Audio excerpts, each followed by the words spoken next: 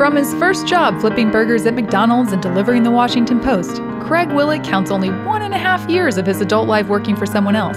Welcome to the Biz Sherpa podcast with your host, Craig Willett, founder of several multi-million-dollar businesses and trusted advisor to other business owners.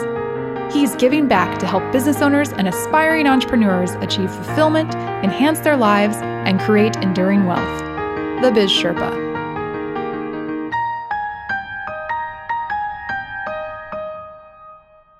This is Craig Willett, the Biz Sherpa. Welcome to today's episode. I'm grateful to have with me Matt Waller of Henry Horne. He's a senior manager at Henry Horne, and he has a lot of experience with accounting, banking, auditing, and reviewed financial statements. And I'm hoping that today he'll be able to share with you a lot of his expertise to help answer some of your questions about the types of records you should keep and how to be prepared for anything that might come your way. Welcome, Matt. Thanks, Craig. Thanks for having me, and excited to be on my first podcast here today. Good. Well, we're glad that you chose the Biz Sherpa to be your first podcast. Thanks for joining us.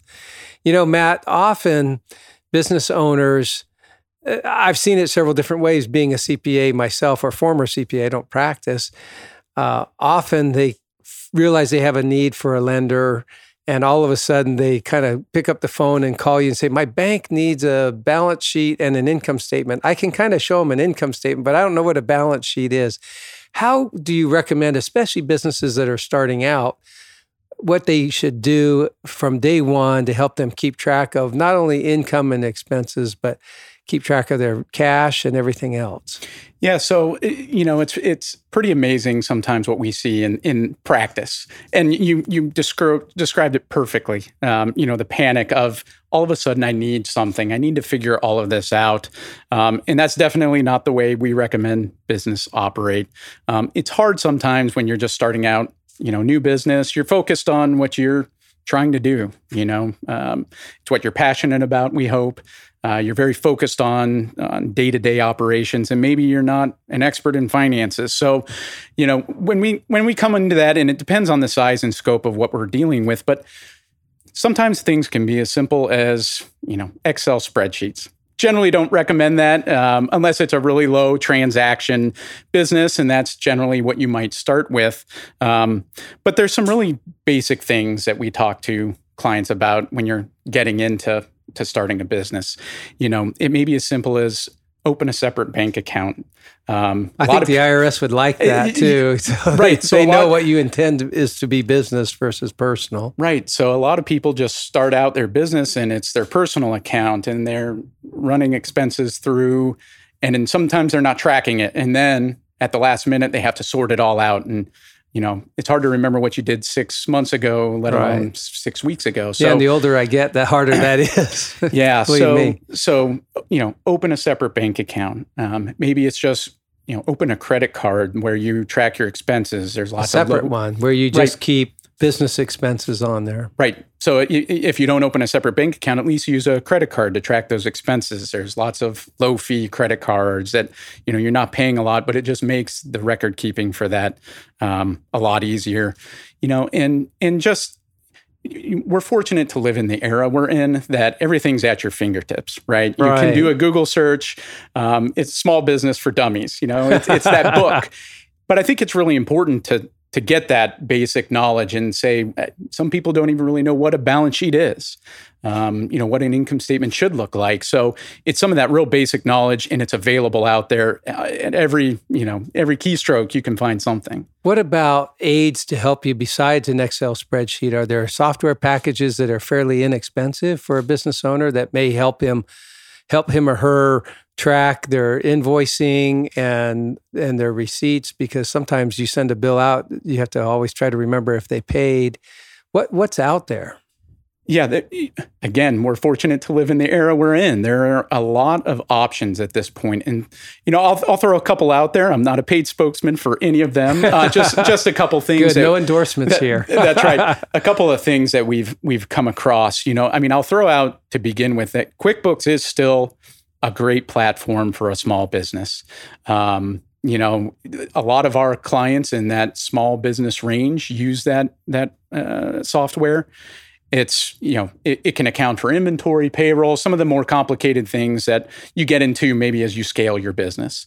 Obviously that's a little more expensive than, say, there's a platform, there's something called Xero. It's an online platform that does invoicing, can connect with your payroll system, and it's very affordable. There's even free platforms at this point. Wow. I believe it's called Wave, is a platform that it's $0 to use. You can do all your invoicing through it. It's a very simple, basic program. Now, they get you with fees that they want you to use their payment platform, and they get you on a transactional basis. But it's basically a $0 cost system to run a basic balance sheet. You bring up a good point. I come from the generation of, you print out checks, you sign them, you keep copies, you keep them in order. But today is more of a digital transaction environment. I get invoices from people, and they're telling me send payment by... any PayPal, number of different, Blue, all these different transactional systems, and they're all linked now. So it's very streamlined, and all of these systems have that capability. And the nice part is, people want generally now you're not even sending paper invoices. It's an invoice through email. And you pay online through a secure portal. All of these systems, whether by credit card or ACH or something like that. Yeah, my pool guy sends me my invoice, through QuickBooks. It's a QuickBooks online, and it's through PayPal, and it just feeds right into their system. They never really have to touch anything. It's a professional-looking invoice. It's not something you have to print out. That kind of stuff. That's pretty cool. So, So you recommend look into these, use the technology because it makes it easier. One, for you to get paid, right? A platform like that is you don't have to wait for the mail to deliver or not deliver it, right? We all have had problems with the post office. Right. And we don't have to wait for the time lag of payment. Oh, you got to print out a check. They have to be in town. You could be in Hawaii when your pool guy sends you the invoice, and you could make the payment from there. That is absolutely how it works. I generally get, come out and do something specific, and I get the invoice within an hour of somebody being out there. Wow. And probably the sales or the technician has a mobile and probably does the invoice through that, and I pay it same day. So we're not talking just about record keeping. We're talking about key elements that are the basis for record keeping, but are also keys to getting paid timely. Yes. Yeah, and so it is twofold there. It's feeding all that information into a system that you then have to monitor and understand what's going into it. But it does certainly facilitate faster payment and more streamlined. Every business owner wants that, right? It's all about cash flow in the early days because that's less you're going to have to invest in your business if you get paid sooner for your work. Cash is king, right? There you go. Well, not only is cash and accounting important, but a lot of businesses are told, hey, you need to have a business plan or a budget. What is a business plan or what is a budget? How does someone even know how to set that up? And then, boy, it seems to me like a pain. I always hate the budget because then I have to see what I didn't live to. I didn't live to my plan. Yeah, accountability. It's that's what it is. That's that nasty word, but that's part of the word accountant too, isn't it? That's right. So those two things go hand in hand, kind of the business plan and a budget. I think they coexist with each other, but there's definitely nuances. So, I think a business plan is really important for the owner to get an idea of what your company is. What is it that I do? And I laugh. I have a friend of mine, he's an acquaintance, a very good acquaintance of mine, and I see him at a lot of networking events. And he owns a business, and it's technology-based. And, I'll see him once every couple of months, and we'll talk about business. And I'll ask him, remind me again what it is you do. And I swear he has given me a different answer every time I've met him. And I still don't quite understand what he does for a living. So I think he's constantly changing. He's either constantly changing or he hasn't figured out what it is, how to describe what it is he does, what his company does. And because of that, it's hard for him it's hard for me to refer work to him. I'm not quite sure what his lane is. And so that's part of the business plan or budget process is defining your market, your niche market. what you're really after into a really concise, understandable to not only your customers, but to potential customer.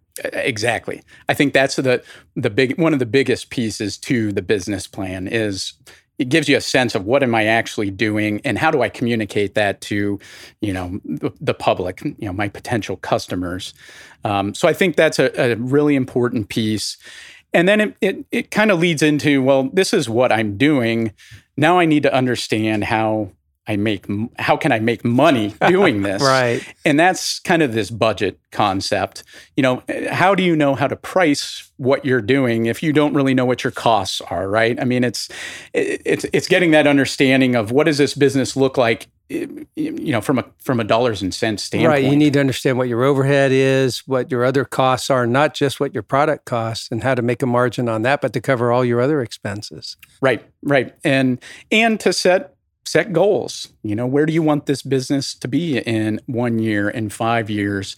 And, it's okay to miss budget. Right. These may be aspirational. We tell our clients set realistic budgets, but, and you can spend a lot of time talking about the effectiveness or ineffectiveness of those. But right. But I think the aspiration is important. People need to aspire to something, but you have to bring a sense of realism to it too. Not so much that no one's going to test you on whether you made your goal. So you don't want to set your goal too low that you're not pushing yourself to be successful. That's right. It's that fine art of finding that middle ground of nothing too astronomical that I know I'm never going to hit this, so why even try? And or too low that you're just not trying. But if you're enough. only accounting to yourself, that's one thing. But if you have investors or a bank loan, you need to be fairly realistic because if you don't meet your targets and have a good reason why you didn't, they're going to start to. It will start to undermine your credibility with your investors or your lender. Yeah, makes them nervous. I mean, they expect that you understand the market that you're in, and they're going to want to know what those plans are. Particularly investors. Bankers maybe have a little more retrospective look at your company and look at other things, but an investor is there generally to seek an exit plan, and they want to see growth and understand how you're going to do it. So that budgeting process is really critical, particularly if you're looking at outside investors. I think that's great. So now you have your budget, you have your business plan in place, you've got your software so you can bill and collect. What's wrong with the theory of, hey, I don't have to really look at my bank statement. The only time I have to worry about my bank account is when I overdraft. There's a lot of things wrong with it. Okay. Well, we mentioned that cash is king. So, right. So as long as I have money in the bank, what does it matter? Yeah. Well, probably the biggest thing, to be honest, is that's where fraud occurs, right? I mean, if you're not an inventory heavy company, what's the only other asset that is susceptible to fraud? And fraud is prevalent in our society anymore. Yeah. I especially third parties that could access, unbeknownst to you, to your accounts. There is all sorts of manners of fraud now. And if you're not keeping an eye on your cash, then you're not doing yourself any favors. And it's not a matter of understanding every penny and dollar that goes out. So reconciling to the penny shouldn't be my objective. It should be more, I'm safeguarding. Generally. And it depends on the size of the business you're talking about, right? If you're talking about it's a 5-man operation. You're in there every day. You kind of know what's going on. If you've grown your business to 50 people, to 75 people, you start losing the ability to see that on a day-to-day basis. And it's important for you to just kind of keep that second set of eyes. I mean, things can happen. You reminded me of an experience I had early on in my career as a CPA with the second firm that I worked for. They had it was an automotive repair shop, and the client was great at repairing automobiles, and so were his sons, and so were the other employees of the business. And they had a bookkeeper, an accountant working in the business. And the bookkeeper, at the end of the day, they started wondering, why do we keep growing and we keep getting more and more revenue, but we still don't have any extra cash, or we should have had greater profits at the end of the year. They hired our firm to look into it, and what was happening, I told them to put their bookkeeper on vacation for a week so we could just come in and look. And what he had been doing is there was no cash ever getting deposited into the bank. So the cash receipts at the end of the day, when he would go take them, he would make up the deposit slip and everything was credit card receipts or checks. And the rest of the cash never made it to the bank, and he was pocketing it. We estimated, based on the invoices we sampled, over $200,000 a year in cash that never made it there. When they called him to talk to him about it, he ended up not showing up to the meeting, rather committed suicide. Now, I'm sure it was embarrassing to him, and I think they would have worked something out with him, knowing this was a family-owned business, and he was like family, wasn't related. But it just goes to show you, if you're trusting other people to do functions in your business, reviewing once in a while what happened, for them, they could have stopped it a long time ago by looking at, hey, we had this many invoices the other day, we had this much in sales, and here were the receipts from it, but only this much made it to the bank. What happened? And it got to be really bold when he started realizing no one would know. He took all of the cash. Yeah. And we see this cash happening. Meaning the dollar bills. Right. That's what, and it's good for business owners to understand that just because it goes out in the bank doesn't mean it always hits the income statement. Where a lot of fraud gets hidden is on a balance sheet, and maybe an owner really doesn't, they're not focusing on a balance sheet, or they're not, they understand revenues and expenses. But if you have an accountant in place internally, there's an ability to hide funds for some time on a balance sheet that you might not even notice. And if you're looking at the bank statement, you get a sense of where your cash is going. So, and it kind of leads to the point of why you might have a third-party CPA come in and do financial statements, because you want that third set of eyes. Because trust is, it goes only so far. Right. anymore. And you don't want to tempt somebody. The problem is, why give them the temptation? Right. Right. It's like somebody sitting in front of me, I'm on a diet, and they're sitting in front of me a dozen donuts.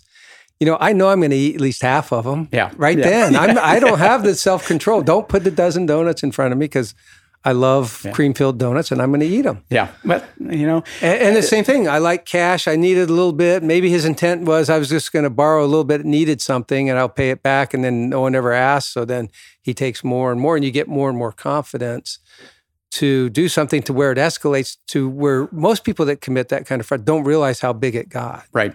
Right. And this has been a major talking point in my last 6 months to my clients, given what is going on in our world, with the pandemic, everything going remote. That means controls within internally are breaking down. People are economically hurting. Your employees might have taken pay cuts. These all create what they call the classic fraud triangle. And I think you're going to see a lot of fraud, unfortunately, occur or come out within the next 6 to 12 months in businesses, because we've created an environment that is ripe for, has all those conditions present.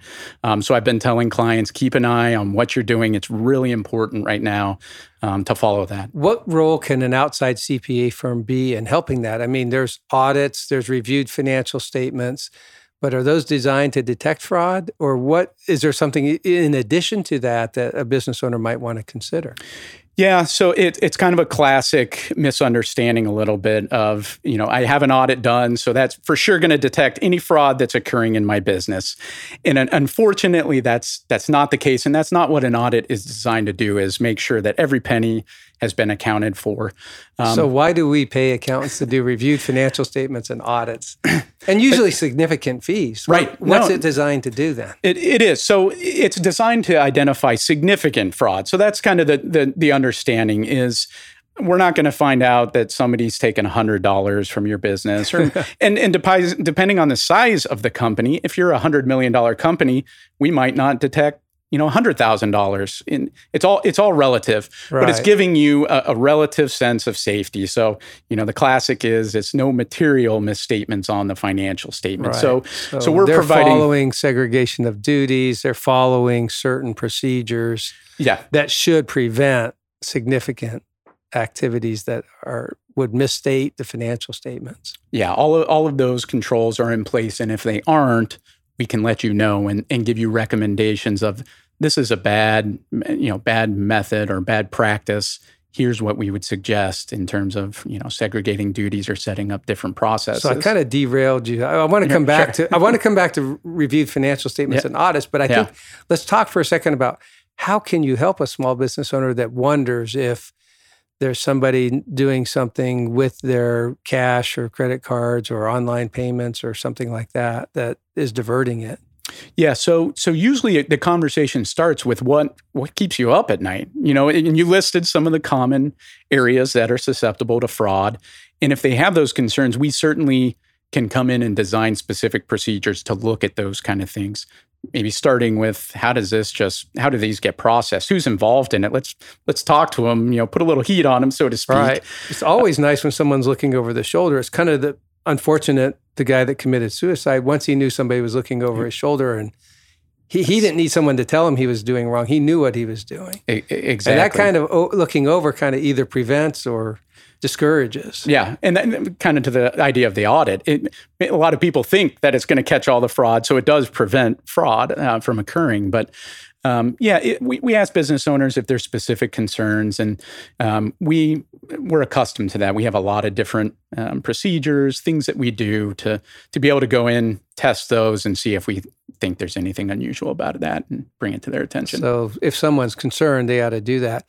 Now, back to reviewed financial statements and audited financial statements. Often, when is a good time for a small startup business to consider using those types of outside services in a business?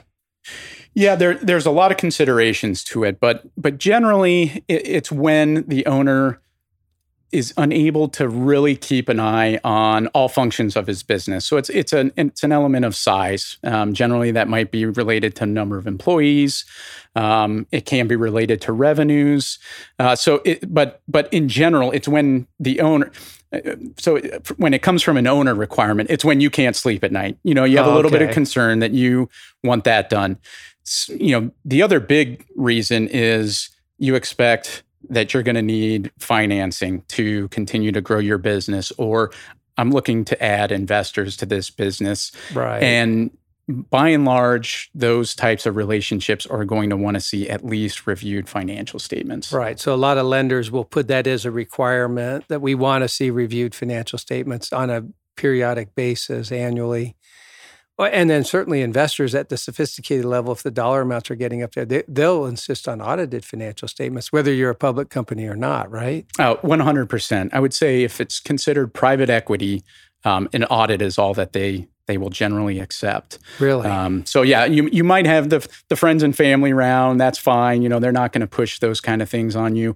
Or if it's kind of a personal relationship and you have that going on. But once you get into the outside investor world, by and large, a lot of them will insist on an audit. Right. So if you don't like that level of sophistication, you grow to a certain point. Certain people want only a certain amount. They have a number in mind of what they're trying to do, and they don't want to necessarily grow any bigger, or they don't want to take on the responsibility or the accountability to investors. And so you can control whether you do that or not. Yeah. But at some point, once you make the decision to do it, the decision's made for you that you have to do the audit or the review. Yeah. If you're in the fortunate position that you never have to seek, lender financing or investor financing, kudos to you and congratulations. That's a heck of a business. But a lot of them, need that in order to scale and grow their business. And the bank, they want that. They need that. They're de-risking their investment in you, essentially. Well, and then they're regulated, so they have to have documents in the file saying that they've looked at and considered and understand what's going on in their loan portfolio. So they need to understand the business, and the annual performance update of financial statements is a big one. It shows whether things are getting better or worse, and if it's getting worse, what the company's doing about it. Yeah. And it's funny, I often refer to what we do as being the insurance policy over your financial results. If we don't do a good job when we're doing an audit or a review, those investors or bankers can come after us and recoup their funds. We're like an insurance policy to them. We're saying these are good, and if they aren't, they're going to look at us and seek recoupment of those funds. So we're really like an insurance policy. Yeah. That's great. So it gives them assurance, and that's really what it's about. It's an assurance function. Yes. Yeah. Great. Now, we were talking about lenders in relation to financial statements. as a CPA, are there times where you find that you're able to refer your clients to banks? And tell us maybe some experiences, because matching the right lender to the right, or the right customer or client to the right lender is important. How do you know how to do that? What businesses are suited to community banks? Which ones are suited to regional banks, and which ones are suited to national banks? Yeah, so this is a conversation we have almost immediately when we get involved with clients of ours. We want to know, who your lending relationship is, who your attorneys are, who your insurance providers are, all of these things. Because as CPAs, we get to know, it's kind of your professional services group, right? We all talk to each other, we all network, and we all refer work back and forth. So we have a good idea of who the good players are and who the not so good players are. Yes, marginal. So usually, as a small business, you start out, you probably continue to bank your business with whomever you banked with personally. And that's generally, the Wells Fargos, the Chases of the world. But a lot of times those aren't the best fit for a small business. To be honest, those large banks aren't focused on that area, and that's even though they have small business lending arms, they have that function. But I'd say that a lot of that's very automated. That's how they make money, automation, and that's when you call a hotline and you get routed to 5 different people and never get an answer. But as a business owner, you want some relationship, some understanding that if there's something you need, a special need coming up, you need someone to talk through. What's the best way to help me with this? Right. And that's, and we don't necessarily promote that it needs to be a local bank or a regional bank, but often those can have a little more personal touch at that smaller business level. As you grow your business, those large national banks certainly make a lot of sense, and they're very interested in you and they do very well by you. So it's very common for us to get into a relationship with a client. We meet them. We ask them who they bank with. They say, Joe Schmo Bank. We ask them, what's that relationship like? Are you happy? And again, that may unleash the flood of, I've been trying to get a story. Yeah, I've been trying to get a loan with them. They won't bank, they won't provide much more than, $500,000 line of credit. They're not comfortable with it. And we can say, hey, here's a list of a couple banks I'm familiar with. They do exactly what you guys, or they're very familiar with what you do. Encourage you to talk to them, and we can even provide the healthy lead into it, and that even makes the bankers a little more comfortable. Yeah, I think they like that. I've seen it often in my experience that there's a company that's banking with a certain bank, and because they've been there so long, the bank would make them a loan, but it wasn't enough, and the bank wasn't educated and wasn't specialized in that type of industry, and they weren't able to support them the way 2 or 3 other banks I could think of could. What is that like? Can you tell us a story of maybe where you're able to match a better situation? You can name names if you want, but if you don't feel comfortable, I understand, because we don't want to trash any particular lenders. Yeah, so I do a lot of work with contractors. Okay, so contractors can make banks uneasy. Yes, construction can make banks uneasy. So, oh, really? Why is that? Yeah, a lot of them. We won't mention what happened 12 years ago or so. Financial crisis. Right. So we'll get into a relationship. I have several clients that we're banking with a bank here locally that clearly had become uncomfortable with banking contractors. And the way in which they squeeze their clients is upon renewal, there's always additional fees that are added on. There's, increased covenant requirements that make it really hard for you to run your business the way that you want. Right. All of a sudden, now you have to have a certain amount of cash to debt. Liquidity, and debt to equity coverage, and all the things that make it harder for maybe you to continue to grow your business.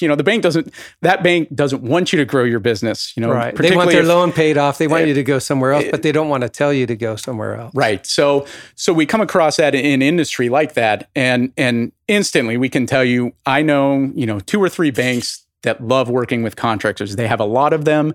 They understand that business. They know what to look for in terms of how to lend to them, that make it a lot easier. So don't think that your bank does it all. And that would be similar to an accounting firm. Not every accounting firm does construction contractors, and they may not be familiar with it. And that should make you feel... do you a disservice when they issue a financial statement.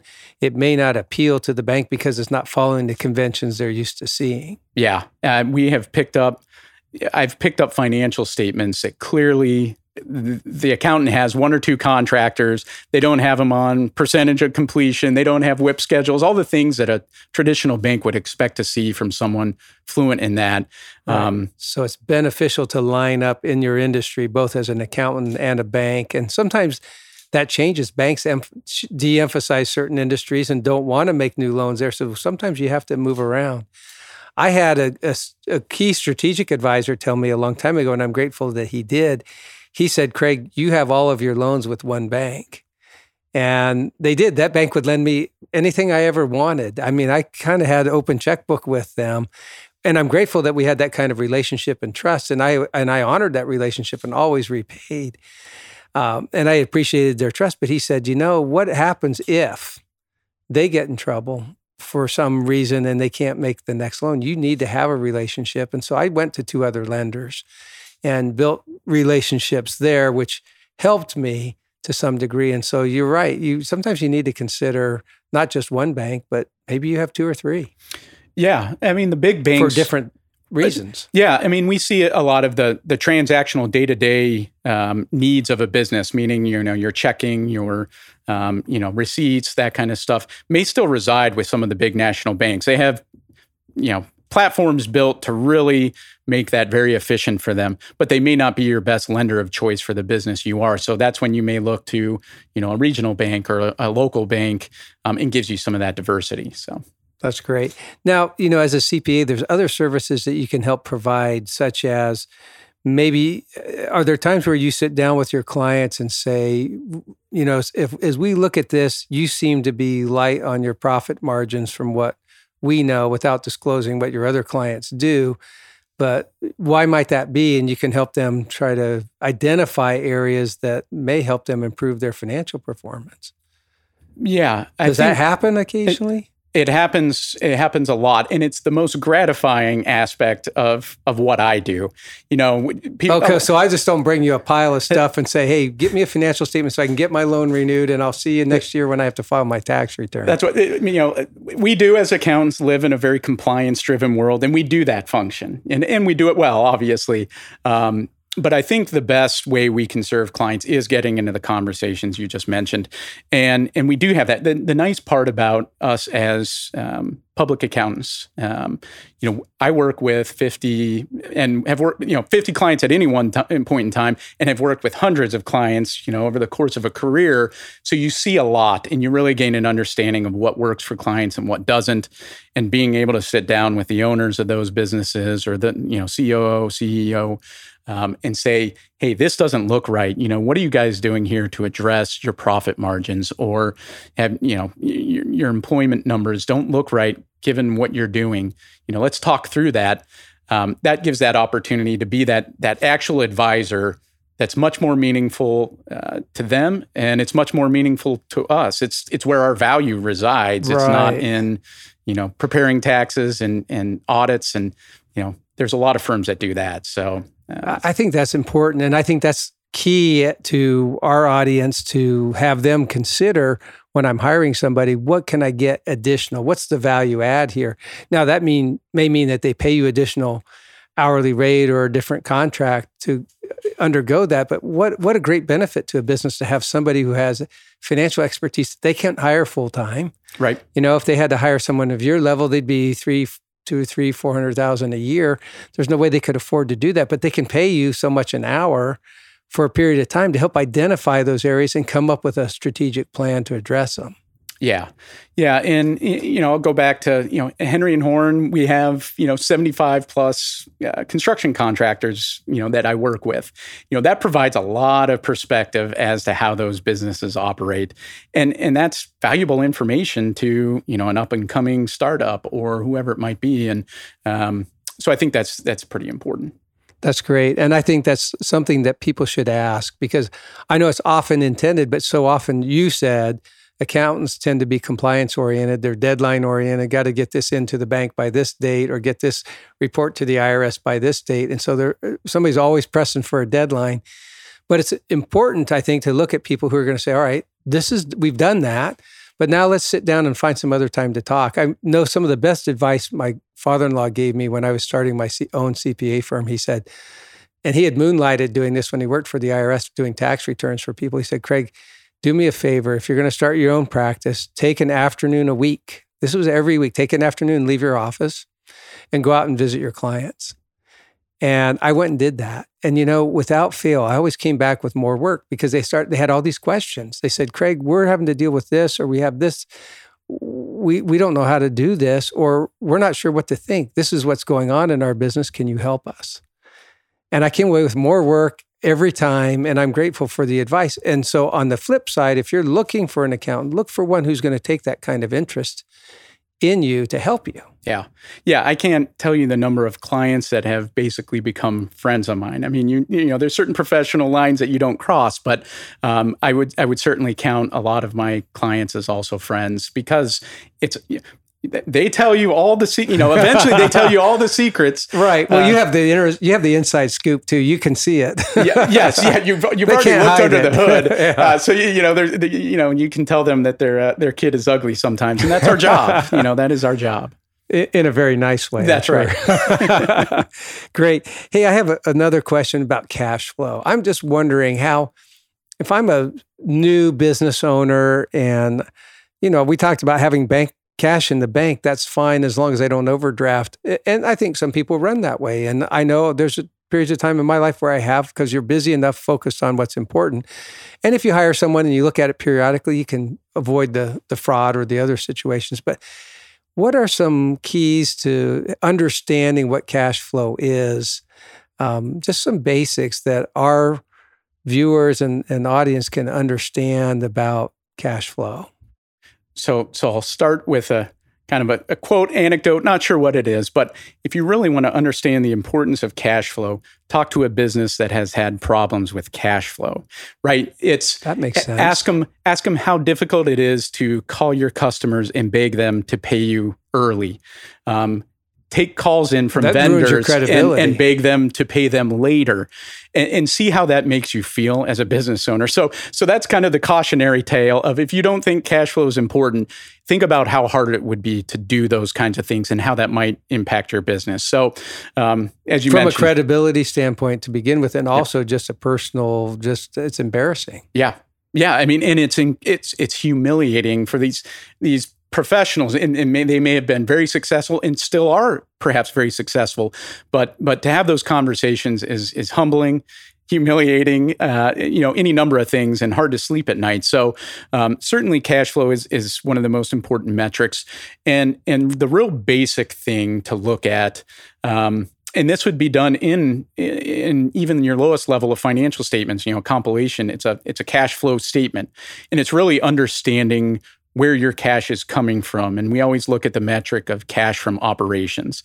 So let's disregard, funds you're getting from the bank. You might think you have a lot of cash, but it's because you owe the bank, $1 million. Right. So you don't really want to look at that in terms of how your business is operating. You really want to focus on, what is my cash from operations? Yeah, I've got a line of credit for $1 million, so I've got a balance of $900,000 in my account. But I'm doing great, right? But eventually we all got to pay the piper. Yeah. So it's getting that basic, report. And this is something that's available in a QuickBooks or some of these other softwares that you can click the button and get, a cash flow summary.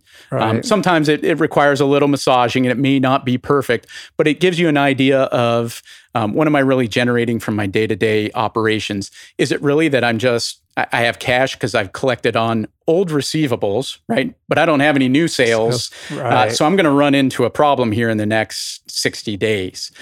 So it's looking at that level of scrutiny of where am I generating my cash? Is it just that I'm delaying payments to my vendors, and that's why I have money in the bank right now? So there's a lot of underlying components to cash flow, and that's why I think it's important to get that it's a basic statement that every business owner should really kind of get an understanding of. And if they don't, seek some help to do that, because you can kind of see trends that will help you 60, 90 days from now, so that if you have a impending cash flow crunch, you can go increase your line of credit at the bank if you're prepared, and explain to them why. Here's what I'm faced with, and here's how I'll pay you back. Here's when it will correct. Yeah. I mean, getting in front of that is vital for that very reason. Well, banks can't react as quickly as they used to too, because of regulation. You can't walk in one day and go, hey, I've got to meet payroll tomorrow. Can you get me a loan? Yeah. Unless it's the PPP loan. Those are quick. Yeah. We'll see if we get more of those. But, and that, again, it lends to that credibility. Your bank's going to get uncomfortable if you're coming to them every 6 months of, hey, I need this or I need that. And it just shows you're not as business savvy as you probably should be. Great.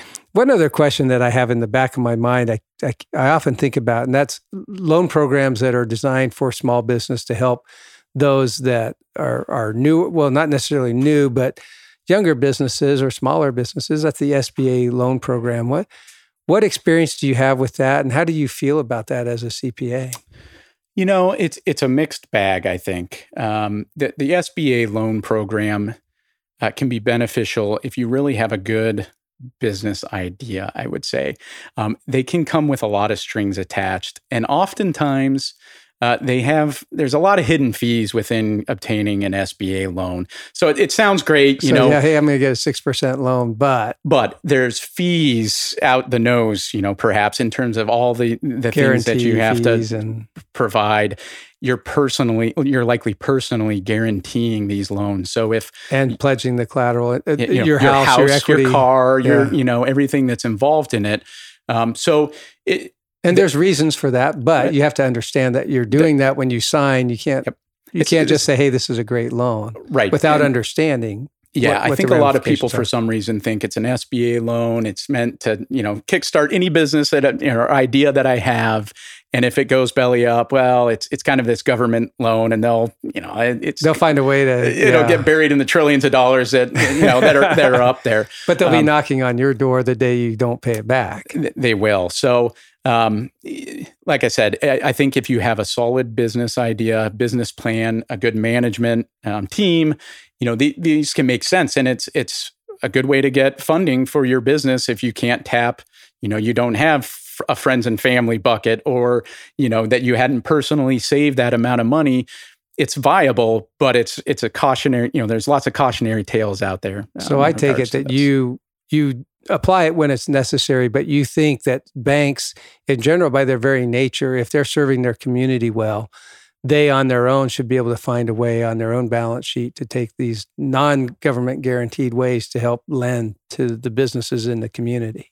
Yeah, I think the SBA program is your last resort. Okay. Would be my take on it. That's interesting, because there are some people that feel the other way, and I think that's a great view, but you have a lot of confidence. And I think that speaks to hiring the right team to help you approach that. If you're going to go approach a bank, before you go just straight to the SBA, make sure you talk to some accountants that might be able to open doors for you. And based on your credibility and based on some past operational history of the business, there might be a better solution that's less costly and less rigorous. Yeah, it goes back to, do you have a business plan? Do you have a budget? Do you have financial statements? All these real basic things. You can go in there and walk in there confidently and feel comfortable talking about that. The bank's much more likely to provide you traditional lending than having to go through the whole SBA program. That's great. That's good to know. And I think sometimes I think our listeners need to understand what's available out there. And I appreciate your perspective. Now, you can never enter the Sherpas Cave without answering one question. What is your greatest failure? And then what did you learn from it? Well, this is a tough one. There's been lots of I fail on a weekly basis, maybe daily sometimes. Ask my wife. I'm sure she true confession time. Yeah. Well, and it was funny. I was kind of aware of the question, so I reflected back because he said greatest failure. I said, man, I have to think about that one. But mine was a true failure. And it's probably something, I don't even know that my parents know this actual fact about me, but are they going to be listening? I'm sure they'll end up listening to this podcast.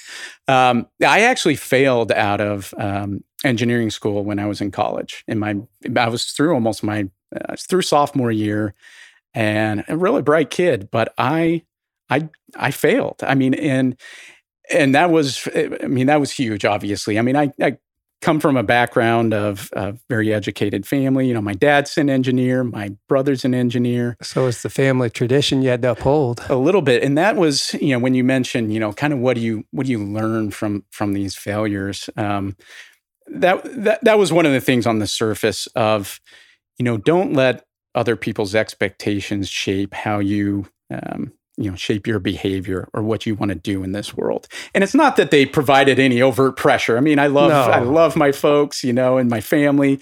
They were always very well adjusted despite your failure. They were always very supportive.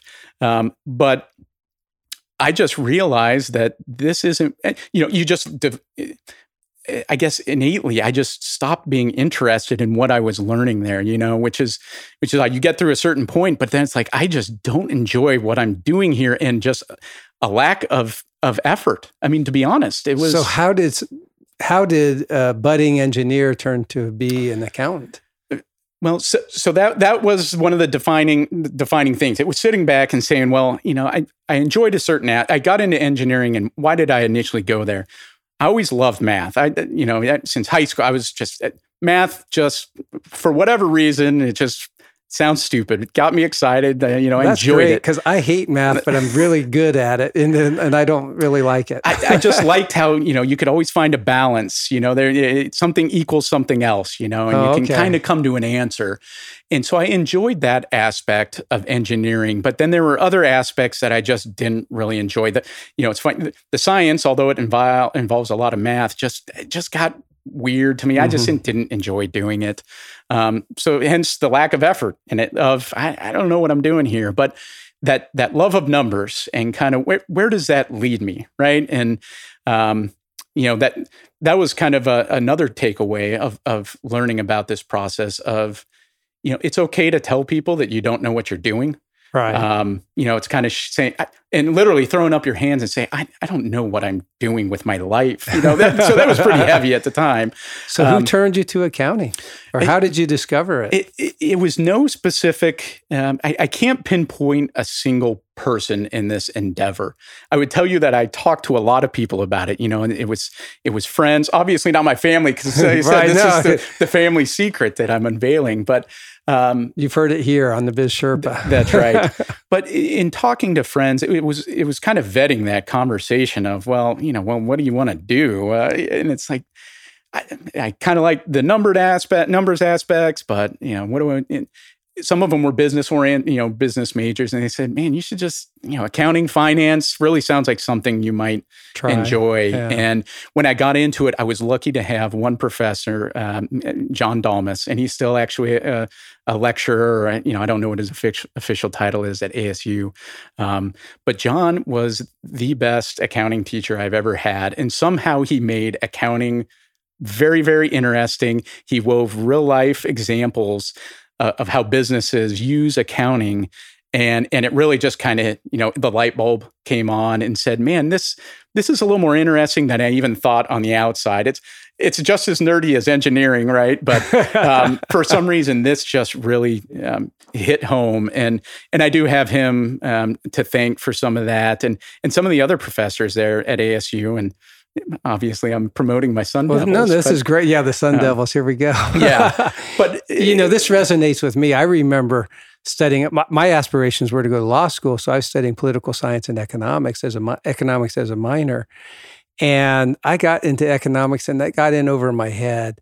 And I remember I got in one course, everything else was good, but I got a D- in one course. I don't know why I didn't get just a flat out F, but the teacher must have felt compassion for me because I at least took all the tests, and I failed them miserably, but he gave me a D-. And I started thinking, do I really want to go to law school? I wasn't sure. And that created some uncertainty. And I talked to somebody about it, and they said, or lawyers who understand accounting do really well. So you got to take an accounting class. And I hadn't given up on going to law school yet. And so I took an accounting course, and it's the first time in college that I never had to do my homework. I could just go to class the next day. I understood everything. It all started clicking. It came naturally to me. And although I was sitting there going, what am I going to do with this career? I really want to do something else. but it kind of clicked. And so I think what I take from this is, right, we have our plan for ourselves. And I like what you said. Don't let somebody else define yourself. I almost didn't do accounting because my older brother was doing it and I didn't want to do what he was doing. So I almost let that keep me from doing it. But I did. And he and I took different paths at some point. Both have master's degree in taxation and both, he still practices accounting. I do other things. And, it's interesting how we don't have to feel like we have to set out on one path. Just like your friend who, when you ask him every time you see him at a social event, he can't say what he's doing. Maybe he's still evolving, but sometimes in business, we start out with a certain idea and maybe that doesn't quite work out, but we have to be able to pivot and be able to take that original premise and maybe focus on something bigger, better, and a better opportunity. Yeah. I think and it looks like you did because it seems like you fit this well. Because if you're out there helping your clients introduce them to banks, help them understand their performance compared to others, and help them enhance their success, what a great asset you are to your clients. I would like to hope so. And I will say, I went into accounting and I got straight A's in every class after that. So just to let you know. So you're not a dropout. That's right. I don't want anyone to think. Redeeming yourself for your clients who are going to watch this podcast. No, this is mom and dad. No. Oh, okay.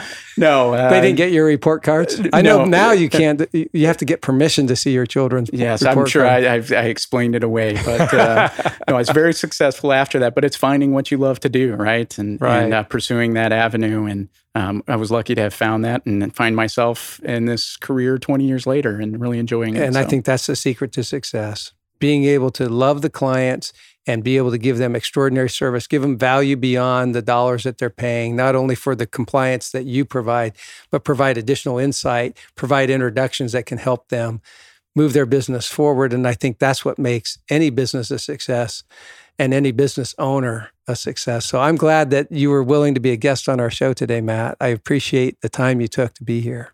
Thank you, Craig. I really appreciate it and enjoyed it as well. Well, thanks for joining us for this episode of the Biz Sherpa. I'm sure you'll enjoy Matt Waller, and we'll have the contact information for Henry and Horne on the screen if you want to call them. It's a great firm. One of my sons works there too, by the way, my son, Michael.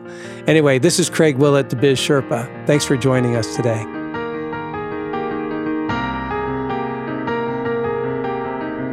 Be sure to go to our website to access the resources related to this episode at www.bizsherpa.co. If you enjoyed this show, tell your friends about us and be sure to rate our podcast. Craig would like to hear from you, so share your thoughts in the Facebook community at bizsherpa.co.